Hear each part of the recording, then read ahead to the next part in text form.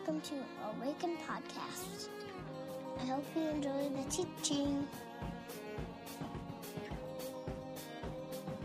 So we're in this series. We have 2 more weeks, and this week I want to talk to you about secrecy. Now, I'll tell you the truth. When I said this, I was telling my wife about this. Every now and again, my kids get like the pre-version. I practice the teaching on them, and then they all fall asleep or run away. But I was telling Laura about this, and she says to me, is secrecy really even a discipline? Like, is that, anybody else, like, when you think about secrecy, you're like, is that really actually a discipline of the church? Anyone? So it is, in fact, it is. And so what I want to do today is I want to start by kind of anchoring this thing in the scriptures, because these obviously are very important to us. But I think compelling, at least enough verses and enough mentions and enough talk of secrecy and hiddenness in the scriptures that it's something that we should be paying attention to. So I want to start there. And then I want to move to, have you ever heard the phrase, this is really about that? You ever heard that before? So somebody could be talking about something, this, but really what they're talking about is something that's like just under the surface over here, so this is really about that. I want to suggest this morning that secrecy is one of those kinds of things. That this, if secrecy is the this, it's actually about a few other things, and I would like to explore that and kind of open those up a little bit, because they're character qualities and things that are I think important just as far as what does it mean to be a human being, but certainly a person of faith. And so that's kind of what I want to do.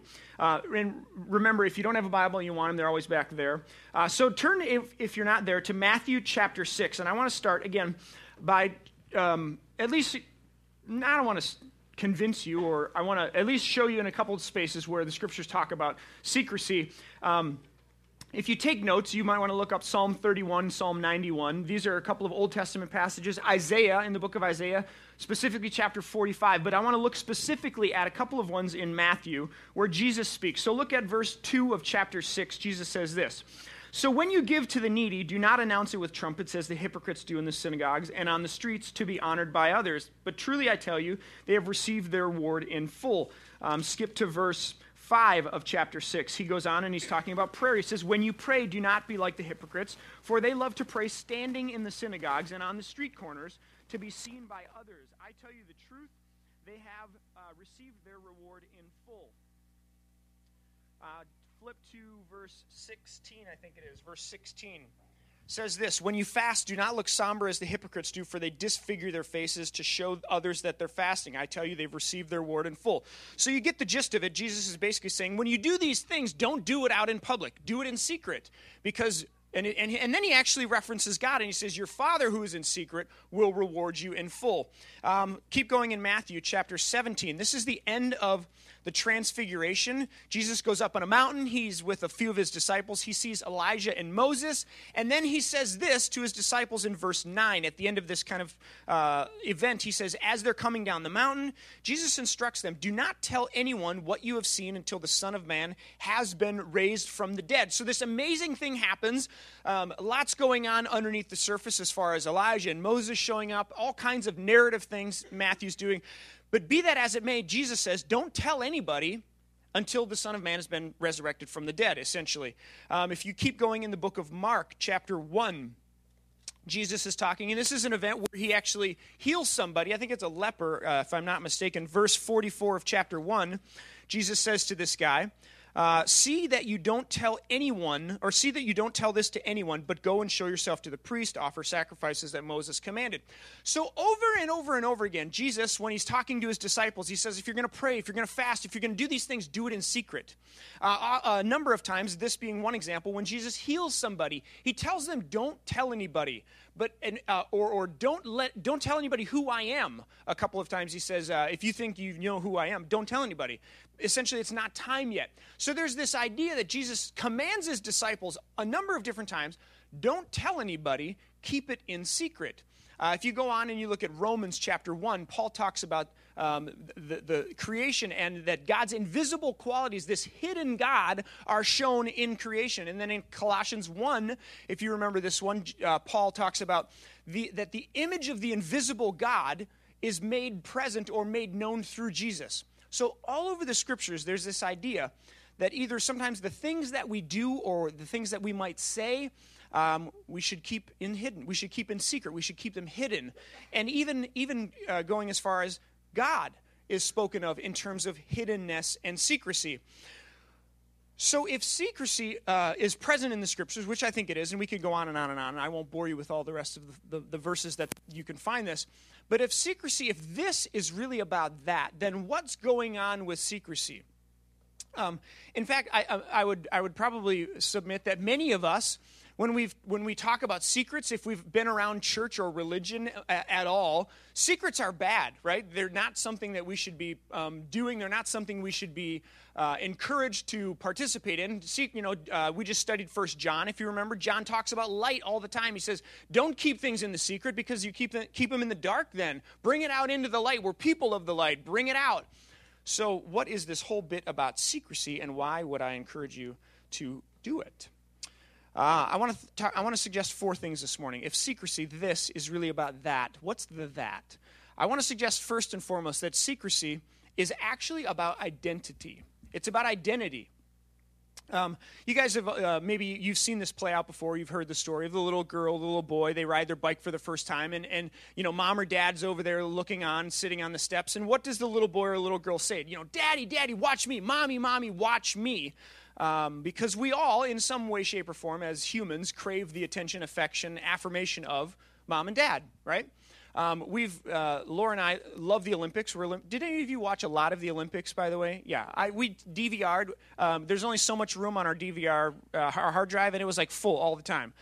So we watched the Olympics a lot. Loved the gymnastics, as you can imagine. 3 girls, 4 girls in my home, not because I like gymnastics so much, but because the kids do. So we end up watching gymnastics all the time, and here's how it would go. Gymnastics is on tonight, let's watch it. And all the girls, yeah, gymnastics. So then we would go downstairs, and we would sit down, and inevitably, 10 minutes into this deal, one of them would sort of slink off during one of the commercials that I'm fast-forwarding through, and then they would come back fully donned in a leotard, right? And then another one would slink off, and they would come back, and it would take no more than like 15 minutes every time we did this. They would all be in their leotards, and they would just be, and then, of course, they're not watching the Olympics anymore. They are full tumbling passes down the length of the basement, doing this deal and running up and down, back and forth, jumping around. And the 2 younger ones, more than the oldest one, they would say, Dad, watch this, watch this, watch this. Or Mom, watch this, watch this. And then they'd do their things, and we're like, we're trying to watch the Olympics here, friends. Like, what is going on? But what is it about this question? A child will ask, Dad, watch, or the statement, Dad, watch me, or Mom, watch me. What is it? What is in that is so profound? Many of us, I think it's certainly normal to ask this question or to make the statement, watch me, because especially when we're young, we long for, we desire affirmation and really this confirmation of who you are, right? This is one of the major role of our parents in our lives, to say, I affirm this in you, I call this out of you, I speak that, I affirm it. This is who you are. And I guess I want to ask the question this morning, do we ever stop asking that question, or do we ever stop making that statement? Watch me. Hey, watch me. Maybe after we go through puberty, we stop asking that question. Or maybe once we go to college, we stop asking that question. Or maybe once we start having kids or we get a job, we stop asking this question. But I think if we're honest, in some ways, we all continue to ask this question. And I think for some of us who had a positive experience as kids where our parents or people in our lives, adults, like affirmed and confirmed certain things about us, maybe we ask that question less because we're grounded, we're rooted in who we truly are. But I think some of us, in all kinds of different ways and shapes and forms, say this or ask this question, watch me, watch me. Maybe if you're a parent, you're in the midst of that. One of our daughters, we're in this phase where whenever something goes bad, it's like everybody hates me. Anybody ever been there? Like, oh, Mom, you hate me, or Dad, you hate me, or my sister hates me, or everything. They said this about me, and it's just everything's like snowballs out of. And just the other day, like as parents, we're trying to sort of nip this one in the bud, right? So we sit youngster down on the bed, and beautiful moment. I watch my wife just like nail it as a parent. And she says to one of our daughters, she looks in her eyes and she says, "You are my daughter. And you belong. And you are loved." And I want you to say that back to me. And it took a while, but you are my daughter. You belong. You are loved. And so it's this affirmation, it's this calling out, this identifying who this little girl is and trying to allow that to have life. Some of us got that when we were kids. Some of us didn't. Augustine, the great church father who I agree with on very little, says this: "You have made us for yourself, and our hearts are restless until they find their rest in you." Right? God has made us for himself, and our hearts are restless until they find their rest in him. The idea being that the God who made us has to be the one who calls out, who identifies, who gives you identity and affirms that. And until we find our identity and it's rooted in that, we're always longing, always searching, always asking, always saying, "Watch me, watch me." And we feed on this. And when it goes really bad, it becomes like an addiction. It becomes this thing this addiction we develop, this affirmation that we just long for, seek for, desire. John Ortberg talks about it this way. He says, "Some people live in bondage to what others think of them. The addiction takes many forms. If we find ourselves often getting hurt by what others say about us, we probably have it. If we habitually compare ourselves with other people, we probably have it. If we live with this nagging sense that we aren't important enough or special enough, we probably have it. If we keep trying to impress important people, we probably have it. If we're worried that someone might think ill of us, or he or she would find out that we are an approval addict, we probably are." Right? Secrecy, keeping something hidden, not making something known intentionally. Secrecy is a discipline that's about identity. It's a way that helps us get free of this people-pleasing stuff that we participate in. And I would submit it makes a space for a deeper engagement and love and experience of God. When we keep something hidden purposefully, when we keep something in secret, something that we've done, something that we say, some part about us, but we keep it secret on purpose, it causes us and forces us to ask questions like, where do I find identity? Where do I find meaning? Because if I keep this secret, then I don't have people reflecting back to me whatever it is I'm saying, doing, thinking, right? So it forces us to ask the question, where do I find meaning? Who speaks into who am I? And these kinds of difficult questions. What is enough? So secrecy, I would submit, first and foremost, it's about identity. I think it's also about control. Many of you know a good friend of mine named Jeff Holmberg, and Jeff was at the last Art Spill, and he shared about these couple of pieces that he had been working on. And as he shared, it was just, I found it terribly profound. He talked about this metaphor, and he actually has a little symbol. If you've seen his like railroad picture things, I'm not doing a terrible job of describing it. They're these like poster framed wood things that he did. They're awesome, really cool. There's this icon on there, and he talked about this idea of something becoming or moving from unseen to seen. Moving from unseen to seen. So in every, and here's my take on it. Now I'm taking Jeff's idea and making it my own. In every aspect of our lives, every single thing that we do, whether it's a thought, an idea, a feeling, a to-do list, a creative act, something in art, words, sentences, everything that we participate in is this movement that we have control over, where we take something that's unseen and we move it to the seen, right? If it's a thought or a word, like let's say I'm going to do something nice for my friend. It's this idea that resides in my head, in my heart. And then I choose, I make a move to move this thing from the unseen in my heart, underground, so to speak, and I actually bring it to life, right? It's this movement from unseen to seen. And here's the thing, on a very deep level, I think every day, every moment, I control that.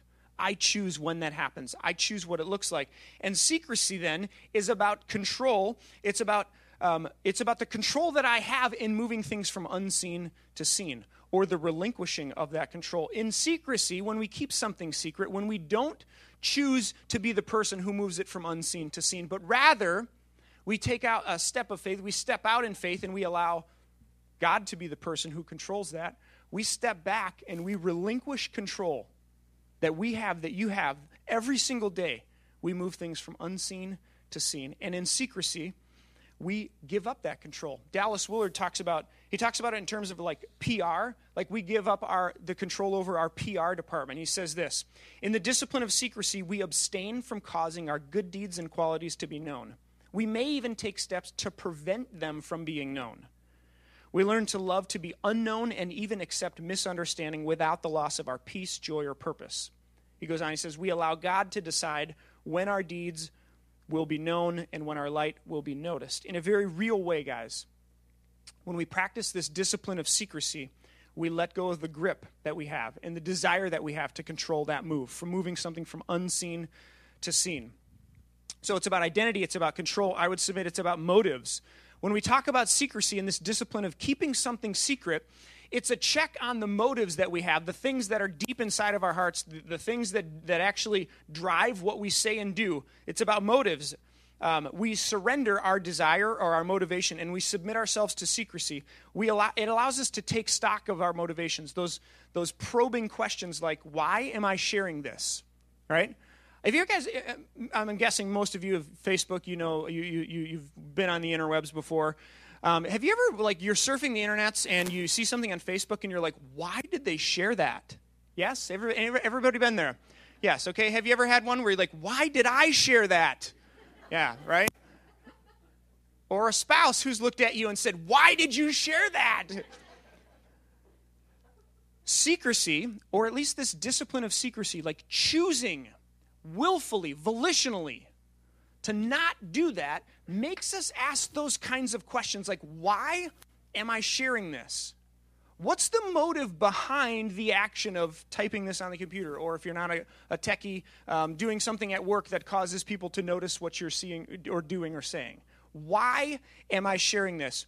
Why do I need this to be known? Right? Like, what's behind that? What's the question behind the question? Why do I have to have this known by this group of people? I have a good friend of mine who, ironically enough, I follow her on Twitter, and I saw this link that she posted about Instagram. And I'm sure we've all experienced this before, and I've heard it in all kinds of different versions in different ways, where this person wrote this article about, here's what I post on Instagram. I post these beautiful pictures of, like, my children with the setting sun in the background and these cute little footprints, you know, like walking down the beach. Or I post these pictures of, like, this unbelievable sunset, you know, glistening off my massive tomatoes that I'm going to enter into the state fair for this context. Or I post, you know, whatever it is, it's like the gleaming, beautiful things of our life. And then she writes this. She says, what I don't take photos of is my husband and I bickering at 5 a.m. because my oldest has awoken from a nightmare. What I don't take pictures of are the bottles of wine that I eye greedily throughout the day, hungry to take the edge off this stressful time in my life. What I don't take pictures of I don't display the envy that I feel for my friends who don't have kids, who are enjoying summers on the beach, traveling to visit their friends and family. I really related to that last one there. Right? These are the things that we don't post on what's it called or wherever. When we talk about secrecy and this idea of willfully, volitionally, not posting something, saying something, it questions or it calls into question the motive behind why are we posting that? Why are we saying that? What's behind that? Why do I have to have that known? And last, I think if this is really about that, I think secrecy is ultimately about trust.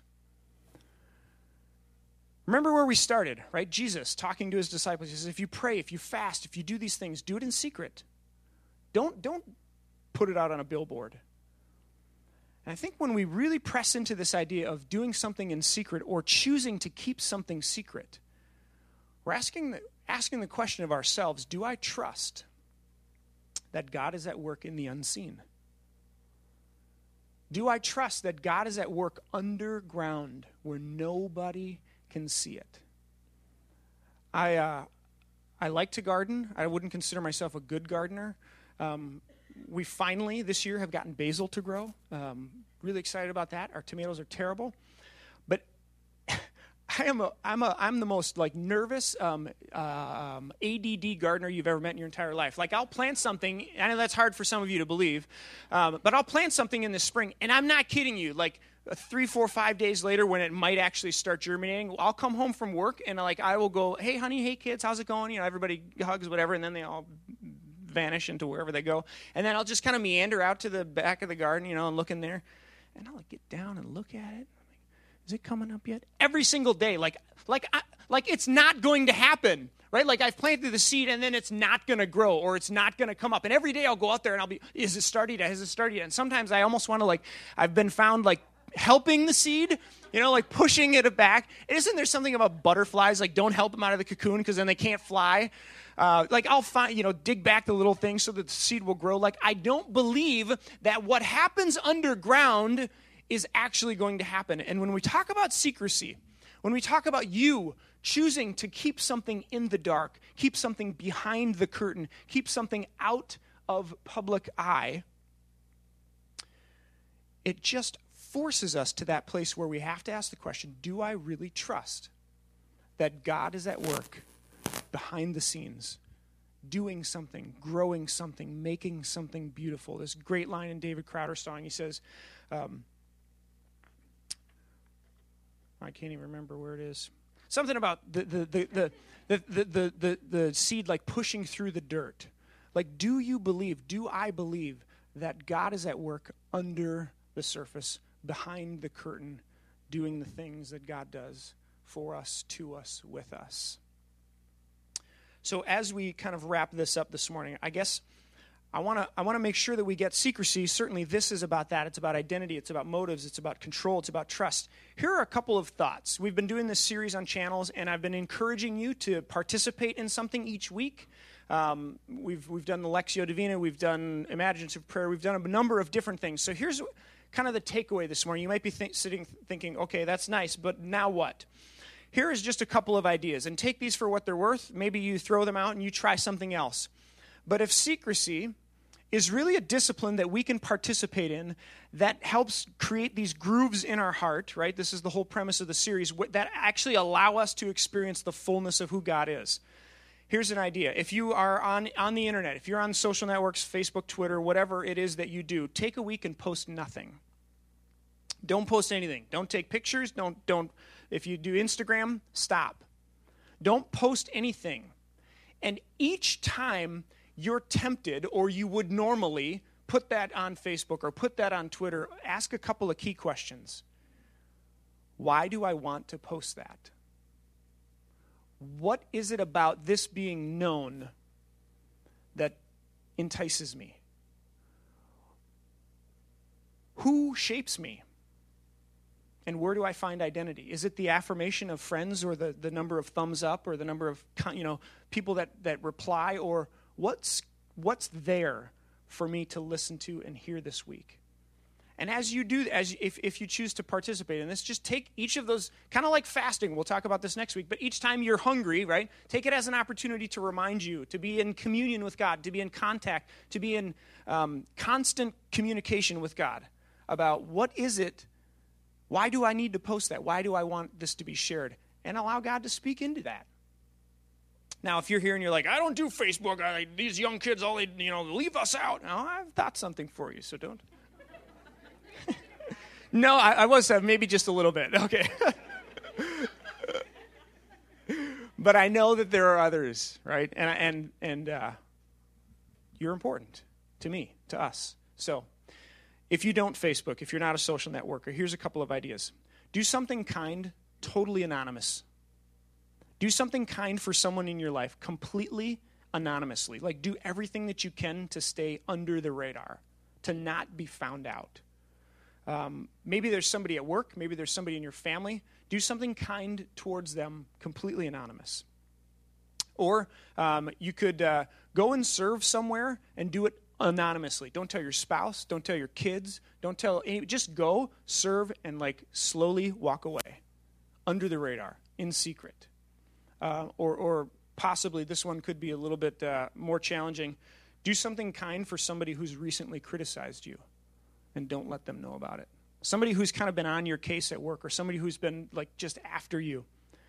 Bless them. Do something kind for them, and don't try as hard as you can to not let anybody find out about it. If secrecy is important, if Jesus tells his disciples to do this, to participate in this, what is in it for us? I think it exposes some of the things that we've talked about. Who do we trust? What do we trust? What are our motivations in doing this? And hopefully, as we do this week, I believe, otherwise we wouldn't be doing this series, that God has something for you in that. So I'm going to ask Ben to come up. We're going to be closing with communion this morning. And so as Ben and the band comes up, let me just set this up for us, and we'll participate in the Lord's Supper together. If you're new to this or you're new to our community, we believe that Jesus is pretty important, that he is and was who he said he was and did what he said he would do. And Jesus was Jewish, if you didn't know this, and there's this long, long history called the Passover in Judaism, where the Jews would participate in this meal. And it had all kinds of different blessings and cups and bitter herbs and an egg and all kinds of different things that had meaning and value. And they spoke and they reminded the people of Israel, remember that God has brought you out of exile, out of Egypt, out of the Exodus.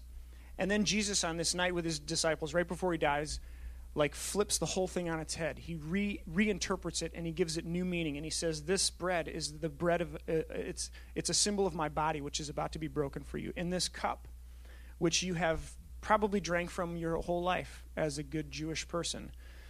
This cup is a new covenant. It's a new agreement. It's a new deal between God and humanity. And it's a symbol of my blood, which is going to be shed on the cross for you. And so whenever you come to this table, whenever you eat of this bread and you drink of this cup, do it in remembrance of me. Connect yourself to the story that you were once in exile and God has rescued you. Connect it to the story that maybe you are in exile and you need to be rescued. And this may be a moment where you come and you recognize that and you receive grace and forgiveness from God for the first time. So anybody who wants to come and participate in this, you're welcome to, because we believe that there's something more happening than just bread and just a cup. That God and God's grace is actually giving God's self to you this morning. And so if you want to receive that, then we would say, come and receive grace. Let me pray. As you come, there's 2 cups. There's red wine and white grape juice, bread in both, and then there's gluten-free options up here. I think it's actually on the bar up there. So there's non-gluten-free options as well as gluten-free options up there. So come, take the bread, dip it in the cup, and receive from God today. Let me pray. God, we ask that as we come to this table, that you would meet us. God, we want to connect ourselves to thousands and thousands of people, millions of people who have come before us, whether they be Jewish or Christian or both, who have come to a meal that is symbolic and has deep meaning and value. And like you've done before, remind us, God, that we were once in exile, that we were once far away, and that because of the cross and because of the resurrection, you have brought us near through faith. God, I pray that if there's any in this room this morning that feel like they're in exile, feel like they are far away, God, that even just through the simple act of walking and receiving and eating, that you might remind them that you are near, as close as the very breath that we breathe, and that you are here, available for me, for us today. And so, God, as we remember, as we recommit ourselves to what we've said we would follow and the path that we would travel, God, might you just be present in a very real and meaningful way to us. We anticipate and we look forward to. Pray these things in your name. Amen. Find us online at www.awakencommunity.com. or on Facebook at www.facebook.com/Awaken Community. Or on Twitter at Awaken Community. See you next time.